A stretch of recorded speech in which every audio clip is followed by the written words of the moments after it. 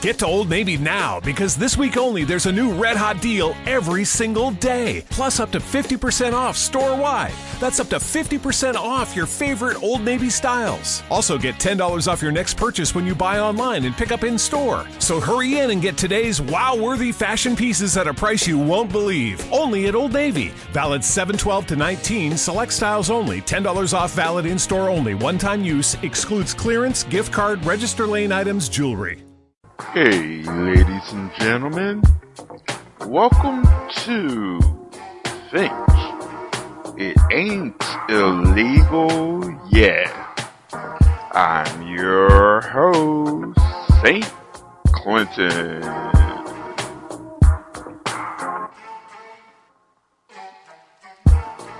On this show, we'll be playing some poetry, spoken word, and other things about political and social issues going on around the world, both past, present, and future, which will hopefully make you think. All we say to America is be true to what you said on paper.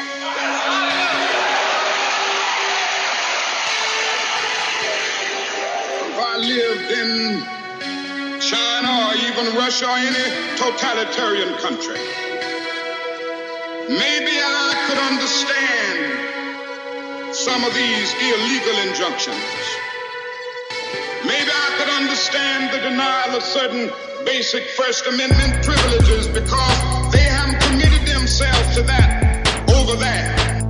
But somewhere I read of the freedom of assembly. Somewhere I read of the freedom of speech. Somewhere I read of the freedom of press. Somewhere I read that the greatness of America is the right to protest for rights.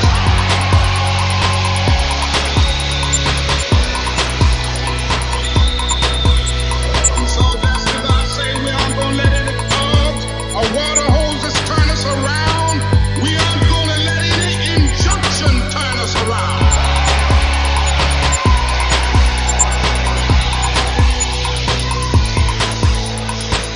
Well, I don't know what will happen now. We've got some difficult days ahead. But it really doesn't matter with me now because I've been to the mountaintop. I don't mind. Like anybody, I would like to live a long life. Longevity has its place. But I'm not concerned about that now. I just want to do God's will. And He's allowed me to go up to the mountain.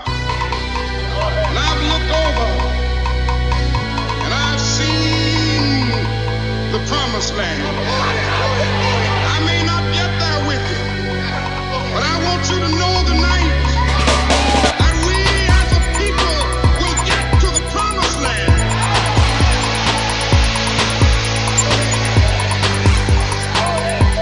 So I'm happy tonight. I'm not worried about anything. I'm not fearing any man. Mine eyes have seen the glory of the coming of the Lord. This poem I told them could last through the ages. It reflects on the bad, but it's good for all ages. Our world's now corrupt, people choose not to see. They cover their eyes and it's I, no longer we. People's pens are like swords, lies act as a shield, not knowing the true power of the weapons they wield. As hatred hurts, love heals. But if we say love in vain, then it's no longer real. We need to be true to our hearts and to others. For if this is the bed we made, then we don't deserve covers. We lust and call each other lovers, not knowing the word, or at least its true meaning, so it sounds so absurd. But while we observe all our deeds good and bad, we must both cry and laugh about the lives that we had. For without pain, joy would not taste as sweet. We both help and compete, just trying to feel complete. Though there's always that void, no, there's always that voice. As you act is your conscience, and you make each choice. Just drown out the noise with no liquid involved as you find the answer and you make the call. The darkness is deep, but the light is far greater. You make the difference between a giver and a taker. Don't mope, only cope, and know that there's always hope. And don't look to those who look at love as a hoax. We all start life never knowing its end, but remember what Bob Marley said: love is the only force that can turn an enemy into a friend. Trump's 1984 Patriot. The Patriot Citizens for Religious Freedom Act. Up is down, left is right, right is wrong, and the egg is cracked. The Patriot Citizens for Religious Freedom Act. Down is up, right is left, wrong is right, and your brain is hacked. When they want to make a law to restrict your liberty, they'll name it just the opposite, something more warm and fuzzy. They think your liberty needs to be restrained so that you can be truly free. Doublethink starts working on your brain. Let's call that freedom fuxity. When they want to make a law to invade your privacy, they'll name it quite the opposite, something, oh, so yummy. They think your secrets need to be surveilled to keep your privacy unveiled. Doublethink is alive and well. Let's call that patriosity. Dear Mr. Orwell, may we call you George? It took a little longer, but it's 1984. When they want to make a law to impose their own belief, they'll call it something different, just like any common thief. Do you vote for wolves disguised in sheep's clothing because you think they eat the same thing you're loathing? That's doublethink, you see. They call it religiosity. When they want to pretend that they speak for you and me, they'll do that, oh, so surreptitiously. Do you think they have your happiness in mind? Do you really think your interests are aligned? That's when doublethink really shines. They call that bourgeoisity. Dear Mr. Orwell, may we call you George? It took a little longer, but it's 1984. It's coming through a hole in the air from those nights in Tiananmen Square. It's coming from the feel that this ain't exactly real, or it's real, but it ain't exactly there. From the wars against disorder, from the sirens night and day, from the fires of the homeless, from the ashes of the gay, democracy is coming to the USA. It's coming through a crack in the wall, on the visionary flood of alcohol, from the staggering account of the Sermon on the Mount, which I don't pretend to understand at all. It's coming from the silence on the dock of the bay, from the brave, the bold, the battered heart of Chevrolet. Democracy is coming to the USA. It's coming from the sorrow in the street, the holy places where the races meet, from the homicidal bitchin' that goes down in every kitchen to determine who will serve and who will eat. From the wells of disappointment where the women kneel to pray for the grace of God in the desert here and the desert far away, democracy is coming to the USA. Sail on, O mighty ship of state, to the shores of need, past the reefs of greed, through the squales of hate. Sail on, sail on, sail on, sail on. It's coming to America first, the cradle of the best and of the worst. It's here they got the range and the machinery for change, and it's here they got the spiritual thirst. It's here the family's broken, And it's here the lonely say that the heart has got to open in a fundamental way. Democracy is coming to the USA. It's coming from the women and the men. Oh baby, we'll be making love again. We'll be going down so deep, the river's going to weep, and the mountain's going to shout, Amen. It's coming like the tidal flood beneath a lunar sway, imperial, mysterious, in amorous array. Democracy is coming to the USA. Sail on, sail on. I'm sentimental, if you know what I mean. I love the country, but I can't stand the scene. And I'm neither left or right. I'm just staying home tonight, getting lost in that hopeless little screen.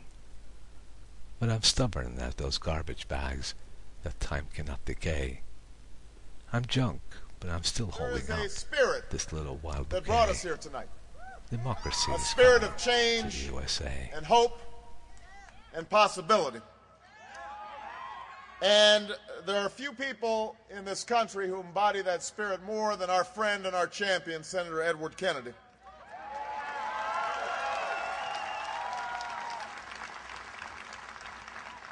He has spent his life in service to this country, not for the sake of glory or recognition, but because he cares deeply in his gut about the causes of justice and equality and opportunity.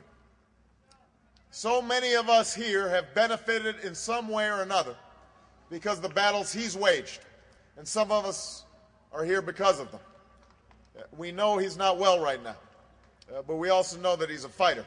And as he takes on this fight, let us lift his spirits tonight by letting Ted Kennedy know that we are thinking of him, that we are praying for him, that we are standing with him and Vicki, and that we will be fighting with him every step of the way.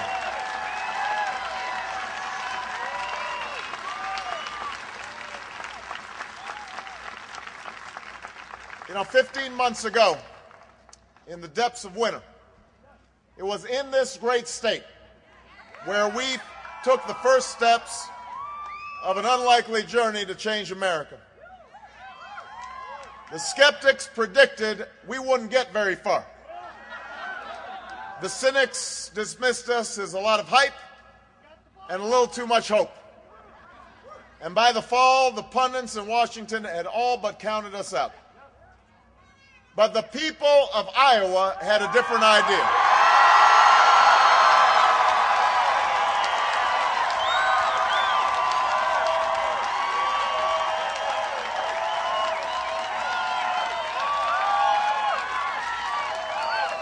From the very beginning, you knew that this journey wasn't about me or any of the other candidates in this race.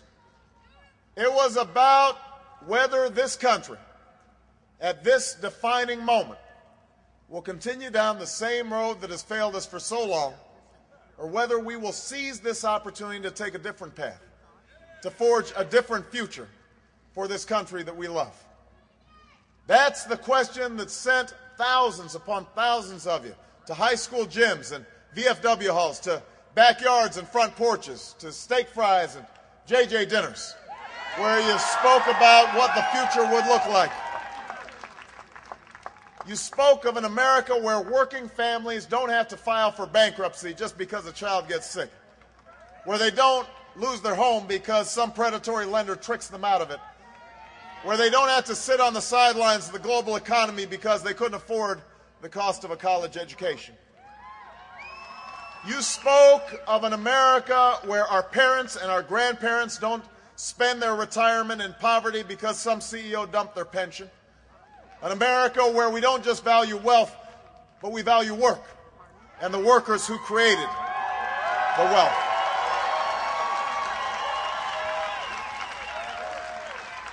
You spoke of an America where we don't send our sons and daughters on tour after tour of duty to a war that has cost us thousands of lives and hundreds of billions of dollars, but has not made us safer.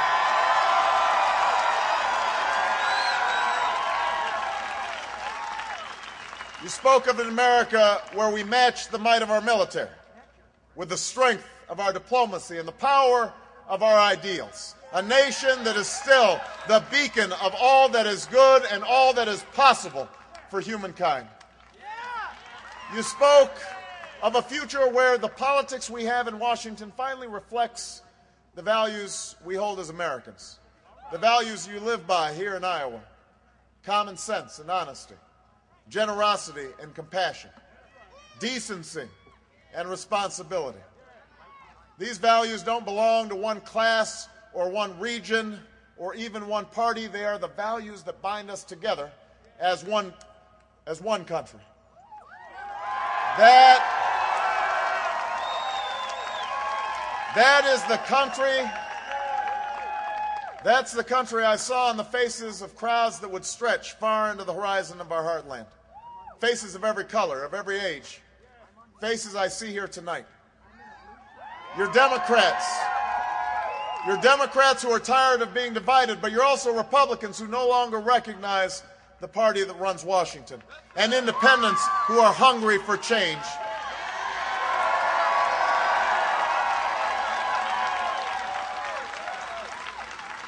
You're the young people who've been inspired for the very first time. And those not so young folks who've been inspired for the first time in a long time. You're veterans and churchgoers, sportsmen and students, farmers and factory workers, teachers and business owners who have varied backgrounds and different traditions, but the same simple dreams for your children's future. Many of you have been disappointed by politics and politicians, more times than you can count. You've seen promises broken, good ideas drowned in the sea of influence and point scoring and petty bickering that's consumed Washington. And you've been told over and over and over again to be cynical and doubtful and even fearful about the possibility that things can ever be different, can ever be better. And yet, in spite of all the doubt and disappointment, or perhaps because of it, you came out on a cold winter's night in January in numbers that this country has never seen, and you stood for change.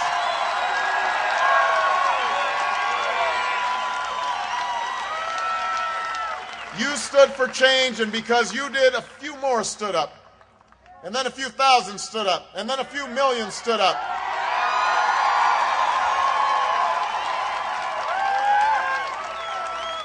And tonight, Iowa, in the fullness of spring, with the help of those who stood up from Portland to Louisville, we have returned to Iowa with a majority of delegates elected by the American people, and you have put us within reach of the Democratic nomination for President of the United States of America.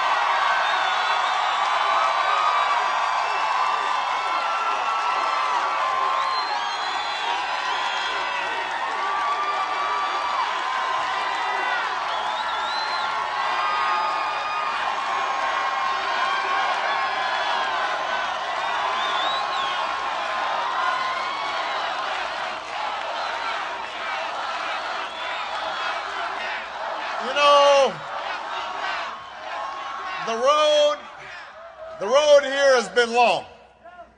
There have been some bumps along the way. I've made some mistakes. But also it's partly because we've traveled this road with one of the most formidable candidates to ever run for this office.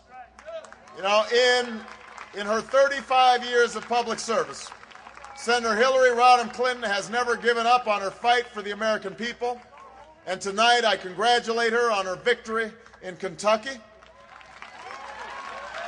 You know,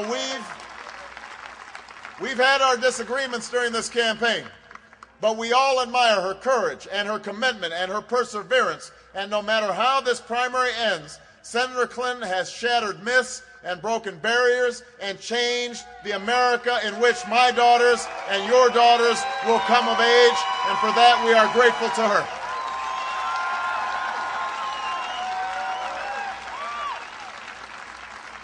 Now some may see the millions upon millions of votes cast for each of us as evidence that our party's divided.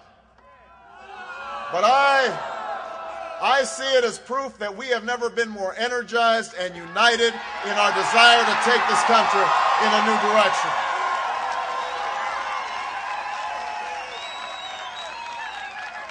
More than anything, we need this unity and this energy in the months to come, because while our primary has been long and hard fought, the hardest and most important part of our journey still lies ahead.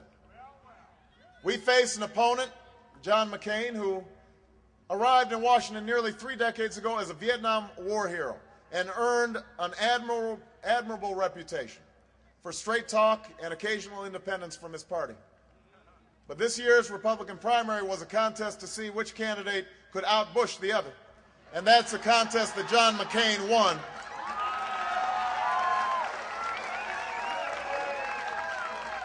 The Bush tax cuts for the wealthiest 2% of Americans that once bothered John McCain's conscience are now his only economic policy.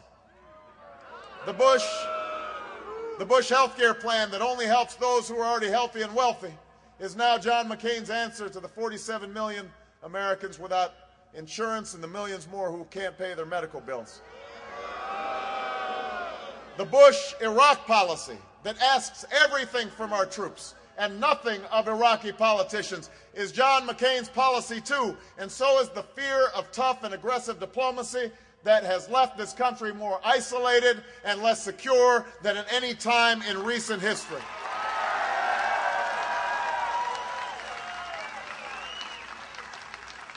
The lobbyists who ruled George Bush's Washington are now running John McCain's campaign. And they actually had the nerve the other day to say that the American people won't care about this. Talk about out of touch. I think the American people care plenty about that.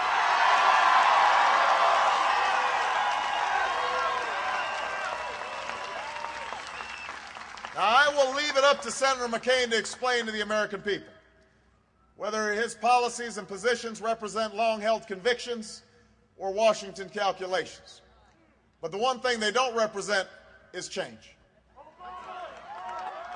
Change is a tax code that rewards work instead of wealth by cutting taxes for middle-class families and senior citizens and struggling homeowners.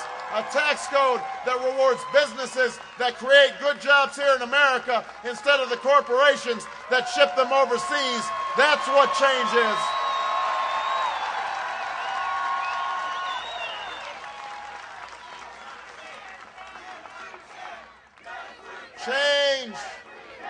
Change is a health care plan that guarantees insurance to every American who wants it, that brings down premiums for every family who needs it, that stops insurance companies from discriminating and denying coverage to those who need it most. That's what change is. Change is an energy policy that doesn't rely on buddying up to the Saudi royal family and then begging them for oil. An energy policy. Change is an energy policy that puts a price on pollution and makes the oil companies invest their record profits in clean, renewable sources of energy that will create millions of new jobs and leave our children a safer planet. That's what change is, Iowa.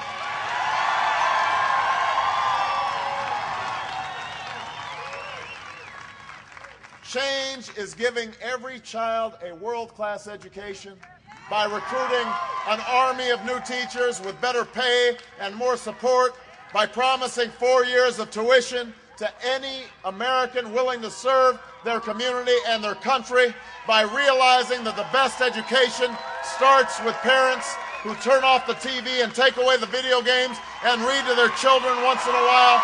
That's what change is.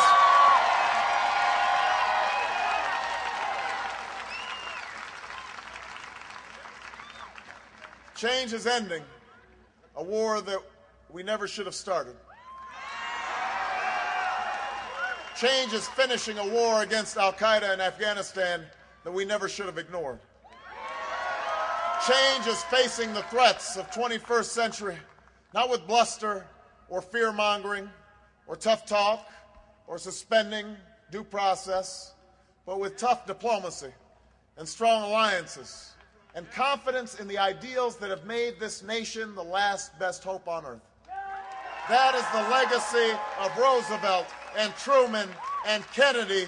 That, Iowa, is what change is. That is the choice in this election.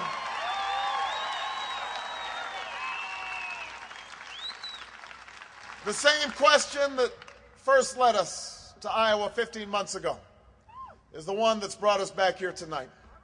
It's the one we will debate from Washington to Florida, from New Hampshire to New Mexico. The question of whether this country, at this moment, will keep doing what we've been doing for 4 more years, or whether we will take that different path. It's more of the same versus change. It's the past versus the future. It has been asked and answered by generations before us, and now it is our turn to choose. We will face our share of difficult and uncertain days in the journey ahead. The other side knows they have embraced yesterday's policies, so they will also embrace yesterday's tactics to try and change the subject. They'll play on our fears and our doubts. They'll try to sow discord and division to distract us from what matters to you and your future. Well, they can take the low road if they want, but it will not lead this country to a better place. It will not work in this election. It won't work because you will not let it work. Not this time, not this year.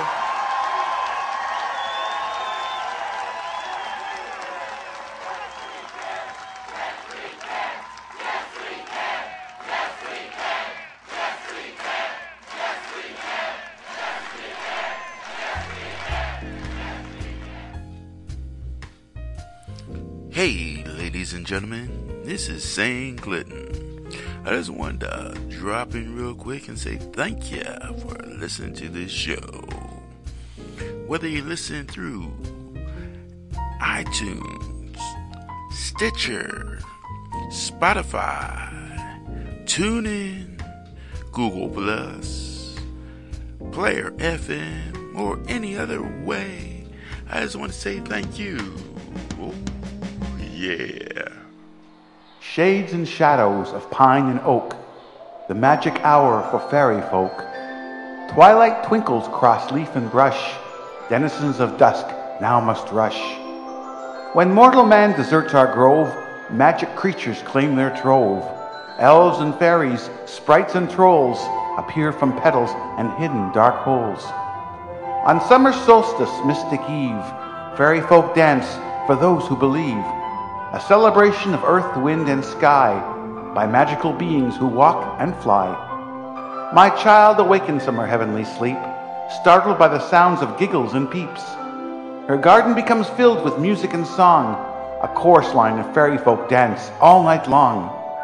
Sprites and gnomes, elves and fairies, goblin imps so crooked and hairy. A garden show by magical folk, singing and dancing our hearts to evoke. Soft shoe, can, elves in tights, comedians, slapstick, variety nights. A chorus line of gremlins, pixies, and trolls. An impish little Elvis who sings, rocks, and rolls. Insect-like voices pierce the night air with country, pop, and jazzy fare. An orchestra of pixies in a garden pit. A firefly conductor who's somewhat lit.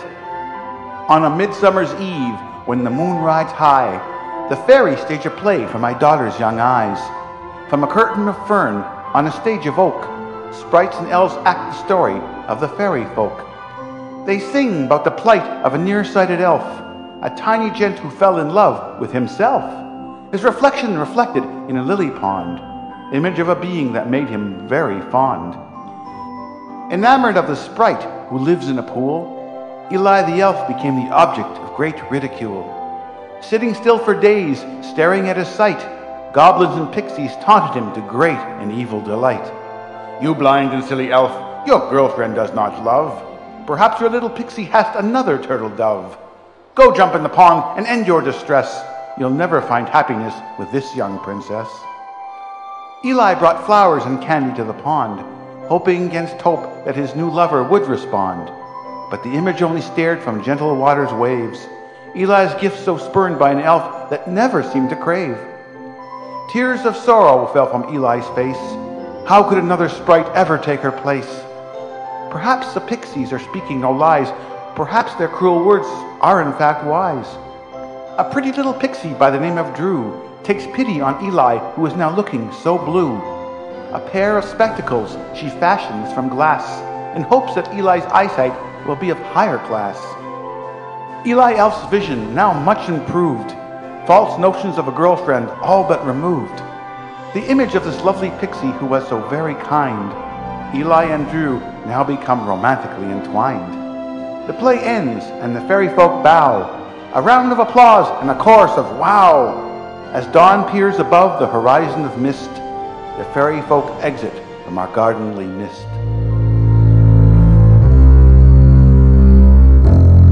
I have a dream.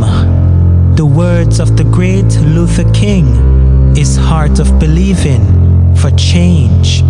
That was his dream. Was he led to be ever dreaming? His burning desire brought him to his awakening.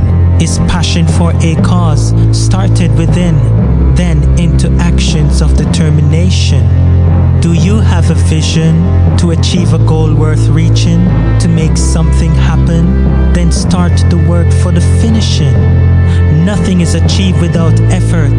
If you pray for something, play your part. If you wish for it, take the steps to take it. Believe it, then work for it. Dreams, either small or great, will take an uphill fight, not to be endured by the swift, but for the one who can endure the test. Dreaming is just a thought, but acting on it is the start. Is your goal in sight? Then make the move for it. Hey guys, this is Jamar the Poet, expressing life through poetry.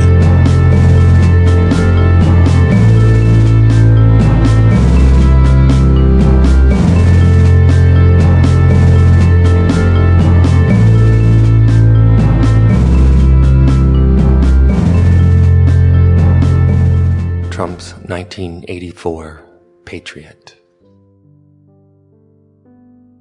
The Patriot Citizens for Religious Freedom Act. Up is down, left is right, right is wrong, and the egg is cracked. The Patriot Citizens for Religious Freedom Act. Down is up, right is left, wrong is right, and your brain is hacked. When they want to make a law to restrict your liberty, they'll name it just the opposite, something more warm and fuzzy. They think your liberty needs to be restrained so that you can be truly free. Doublethink starts working on your brain. Let's call that freedom fuxity. When they want to make a law to invade your privacy, they'll name it quite the opposite, something, oh, so yummy.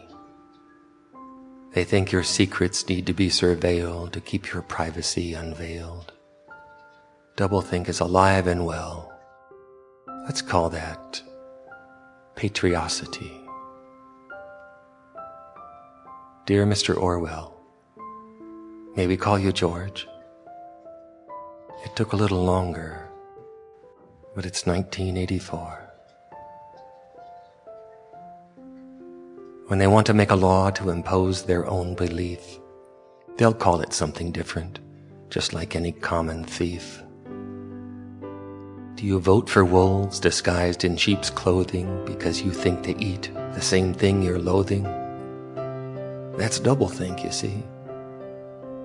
They call it religiosity. When they want to pretend that they speak for you and me, they'll do that, oh, so surreptitiously. Do you think they have your happiness in mind? Do you really think your interests are aligned? That's when doublethink really shines. They call that bourgeoisity. Dear Mr. Orwell, may we call you George? It took a little longer, but it's 1984. In 1965, the workers in the fields said, basta. We're fed up with all of the exploitation. We're fed up with being the worst paid workers in America. We're fed up with being exploited. We want a new life. We want a union. We want to do something for ourselves and our families. And they went on strike.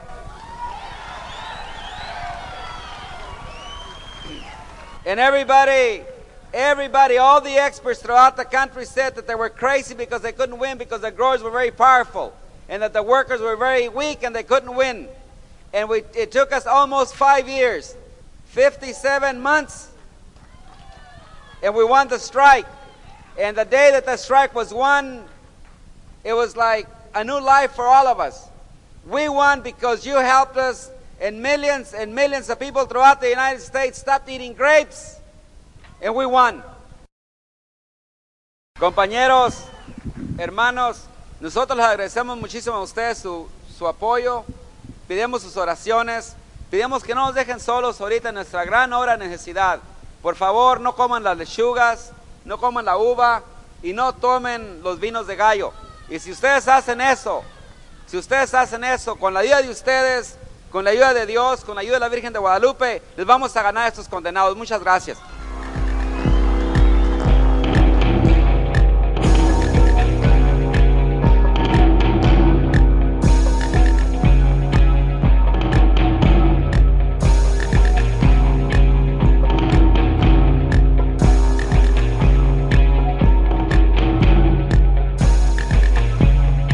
I don't know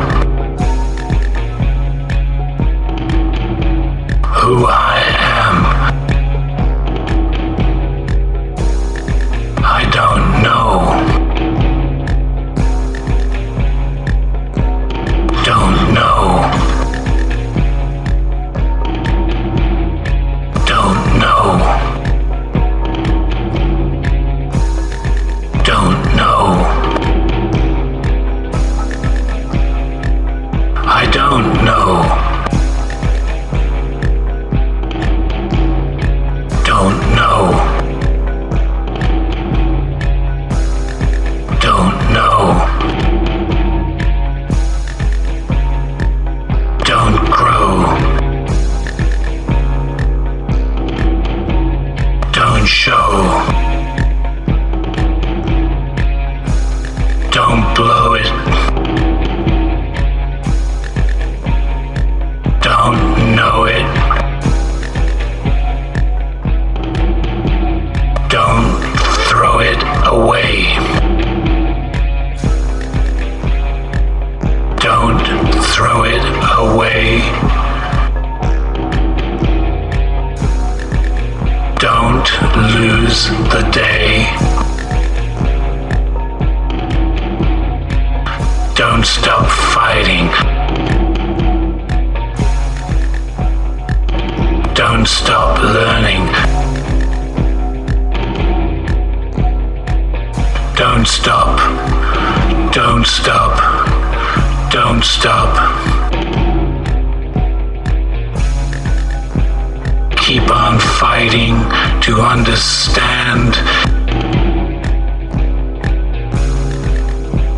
Keep on fighting to know.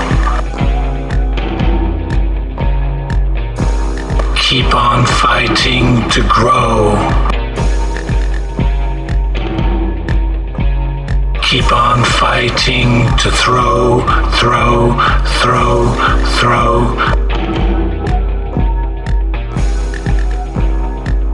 Throw over those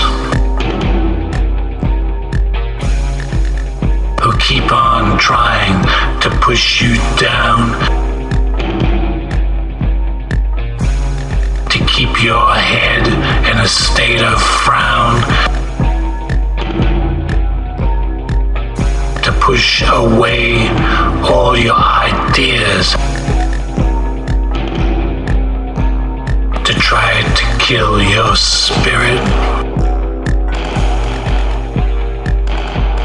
to try to kill your soul, to try kill your creative urge, to try to stop you from being whole. Push through. I don't know. I don't know. I don't know. I don't know what it is they're trying to tell me. What it is they're trying to make me. What it is they're trying to force me to be like them, to be so blind, to be so greedy, to hate mankind, to kill my brother, to kill my sister, to kill my idea of who I am,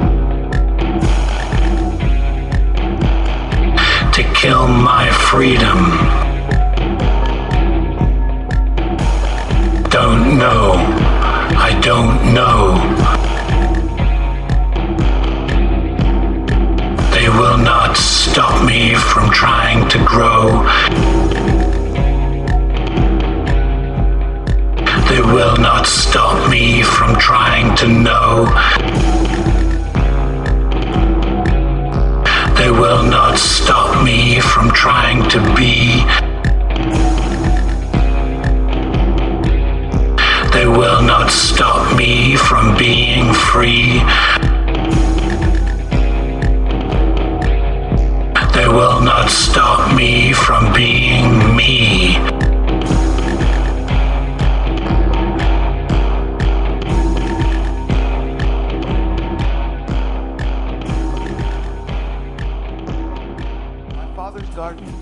Once so pure, his retirement haven, Shangri-La for sure. Roses danced in a summer's breeze, spruce stood guard over parading bumblebees. Alas, time has eroded our garden shore. Infirmed and immobile, Papa's flowering no more. His son must now maintain the hedges, but a green thumb is not always part of genetic pledges. Where once stood flowers, shrubs and trees, now rows of makeshift crosses sway in the breeze. Roses, zinnias, glad and moss, all lie rotting, decayed and lost. Faded flowers crying in the sun, a son's neglect, not much fun. Thirsty leaves wilt, praying for rain, a lack of caring from a son with little brain. The boy decides to grow some goth, bug-eating plants, carnivorous froth. Now, rows of fly traps smile with glee. The sun imports rare foreign fleas. Shriveled shrubs that knew earthly delight now shake with fear at unholy sight. Limbs and loins from insects devoured litter the ground that now looks soured. Wafting scent of garden pure, replaced by danky dung-filled moor. Colors bright, alive and gay, now the hue of carcass clay. Insects enter with child delight, seeking pretty blossoms bright, pure intent to suck the nectar, but witness they a dreadful spectre. For this garden hath become pure hell for winged creatures in this dell. Bugs of size and shape so varied are now to Satan's beasts so married. Trapped by leg and insect arm, fly traps exert their damned charm. Pitchers drown their buggy prey, sundews show their sticky way. Body of ant, mosquito, and fly, testament to hunger that never dies. More and more the flesh-eaters feed, mad rage to meet their meat-eating needs. And as the summer solstice pass, the flesh beasts gain unholy mass. Void by size and number and shape, upon large prey the traps now gape. Soon insects no longer satisfy their hunger. The carnivores wait for prey in number. Cats and dogs, rats and mice, no longer are insects all that nice. By summer's end the worm does turn, for the feeding beasts gain a new yearn. plants that once knew critters fresh develop a taste for human flesh. The sun, he frets his time is near. The monsters smell his sweat and fear. As autumn wanes, he cowers 'neath tree, but fleshers know he'll never go free. From winter's wet carpet, a lone marigold peers, saddened by loss of her flowery dears.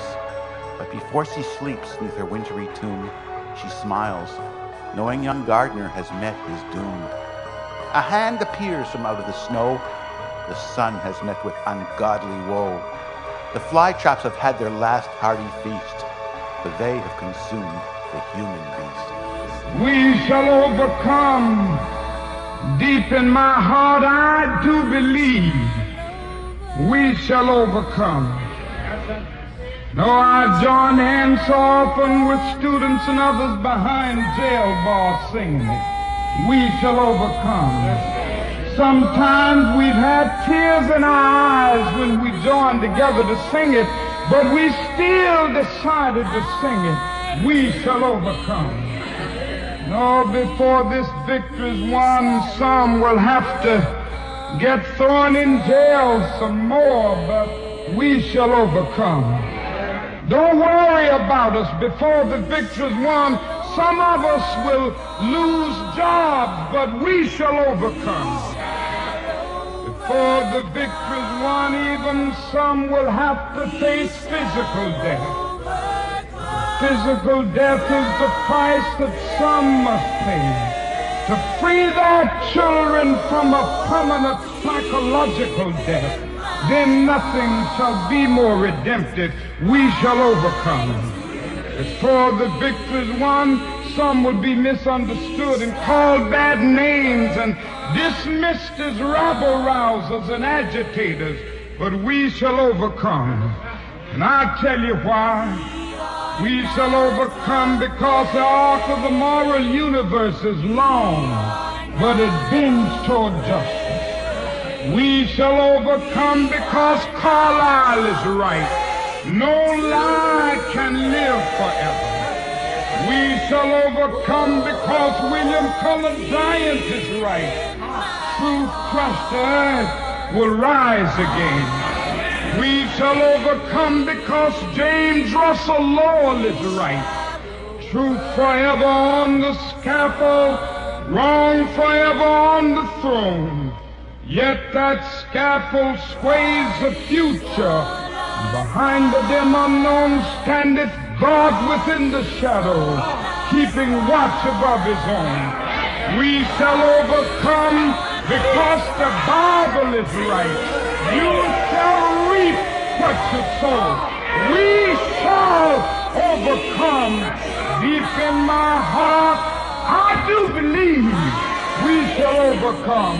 And with this faith, we will go out and adjourn the councils of despair and bring new light into the dark chambers of pessimism. And we will be able to rise from the fatigue of despair to the buoyancy of hope. And this will be a great America. We will be the participants in making it so. And so as I leave you this evening, I say, walk together, children. Don't you get weary. There's a great camp meeting in the corner.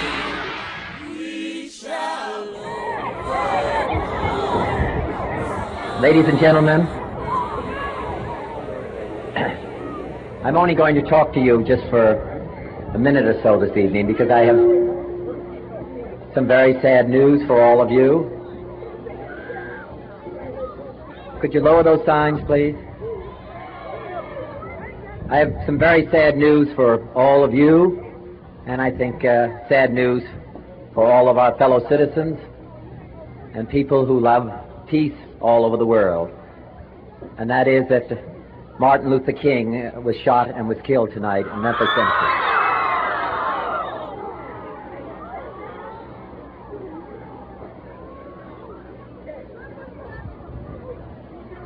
Martin Luther King dedicated his life to love and to justice, between fellow human beings. He died in the cause of that effort. In this difficult day, in this difficult time for the United States, it's perhaps well to ask what kind of a nation we are and what direction we want to move in. For those of you who are black, considering the evidence evidently is that there were white people who were responsible, you can be filled with bitterness and with hatred and a desire for revenge. We can move in that direction as a country, in greater polarization, black people amongst blacks and white amongst whites, filled with hatred toward one another. Or we can make an effort, as Martin Luther King did, to understand and to comprehend and replace that violence, that stain of bloodshed that is spread across our land with an effort to understand, compassion, and love. For those of you who are black and are tempted to be filled with hatred and mistrust of the injustice of such an act against all white people, I would only say that I can also feel in my own heart the same kind of feeling. I had a member of my family killed, but he was killed by a white man. But we have to make an effort in the United States. We have to make an effort to understand, to get beyond or go beyond these rather difficult times. My favorite poem, my favorite poet was Aeschylus. He once wrote,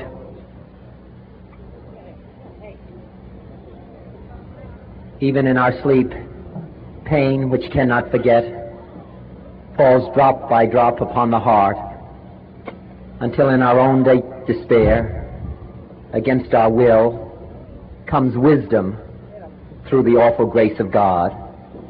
What we need in the United States is not division. What we need in the United States is not hatred.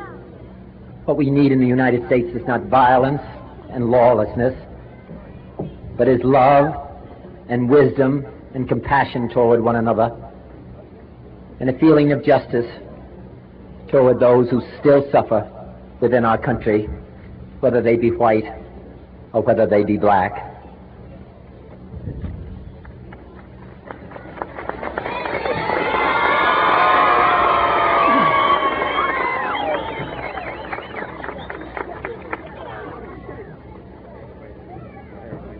So I ask you tonight to return home, to say a prayer for the family Martin Luther King, yeah, it's true, but more importantly to say a prayer for our own country, which all of us love, a prayer for understanding and that compassion of which I spoke. We can do well in this country. We will have difficult times. We've had difficult times in the past, but we will have difficult times in the future. It is not the end of violence. It is not the end of lawlessness, and it's not the end of disorder. But the vast majority of white people and the vast majority of black people in this country want to live together, want to improve the quality of our life, and want justice for all human beings that abide in our land.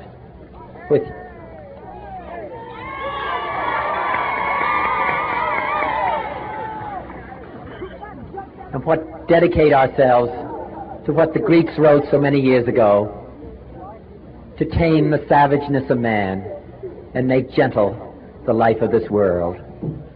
Let us dedicate ourselves to that and say a prayer for our country and for our people. Thank you very much.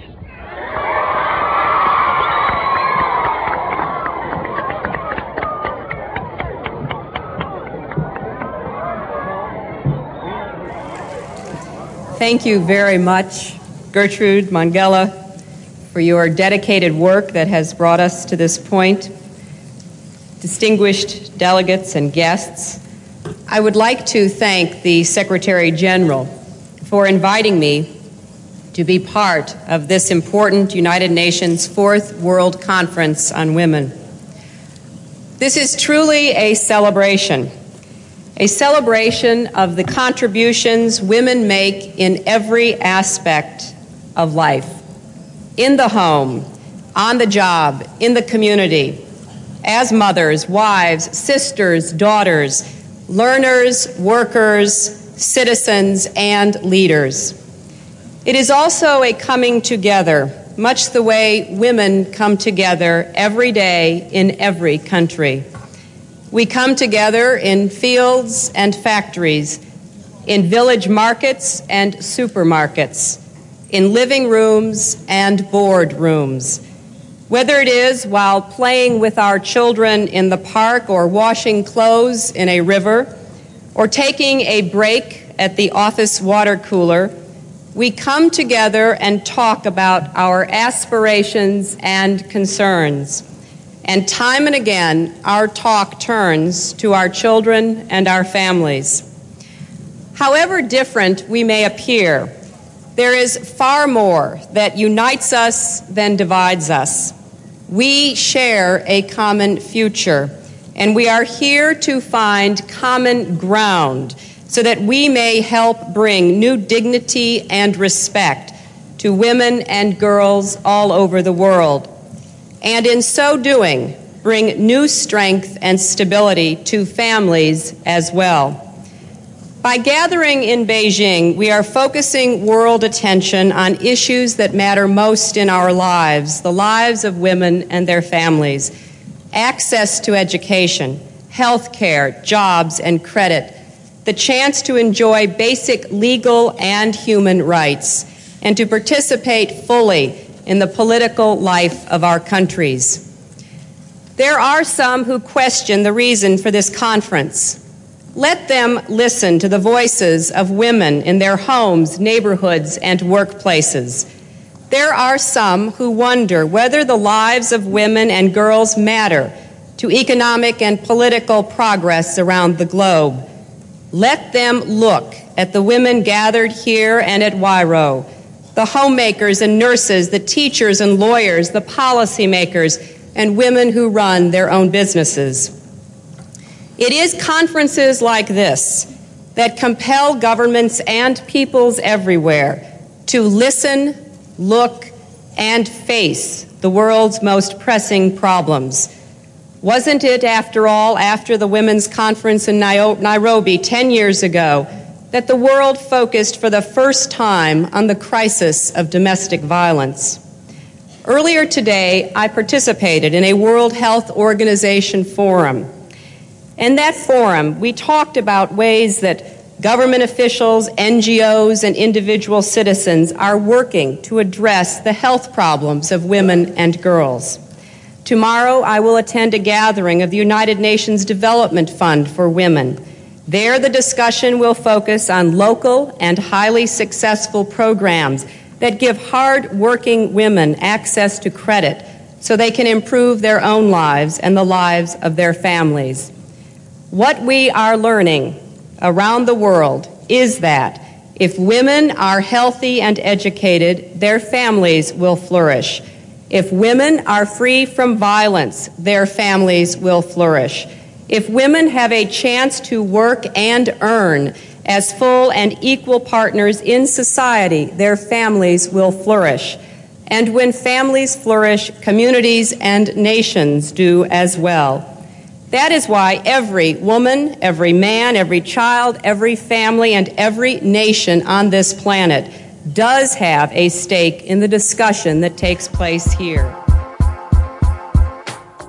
Hey, ladies and gentlemen, this is St. Clinton, and we've come to the end of Think It Ain't Illegal. Yeah. We'll be back soon with a new episode. And hopefully this episode has made you think and want to make a difference in this world. Now go turn on for the love of poetry and spoken word. And think. I hired Michael Flynn. Get to Old Navy now, because this week only there's a new red hot deal every single day. Plus up to 50% off store-wide. That's up to 50% off your favorite Old Navy styles. Also get $10 off your next purchase when you buy online and pick up in store. So hurry in and get today's wow-worthy fashion pieces at a price you won't believe. Only at Old Navy. Valid 7/12-19, select styles only. $10 off valid in store only. One-time use, excludes clearance, gift card, register lane items, jewelry. Get to Old Navy now, because this week only there's a new red hot deal every single day. Plus up to 50% off store-wide. That's up to 50% off your favorite Old Navy styles. Also get $10 off your next purchase when you buy online and pick up in store. So hurry in and get today's wow-worthy fashion pieces at a price you won't believe. Only at Old Navy. Valid 7/12-19, select styles only. $10 off valid in store only. One-time use, excludes clearance, gift card, register lane items, jewelry.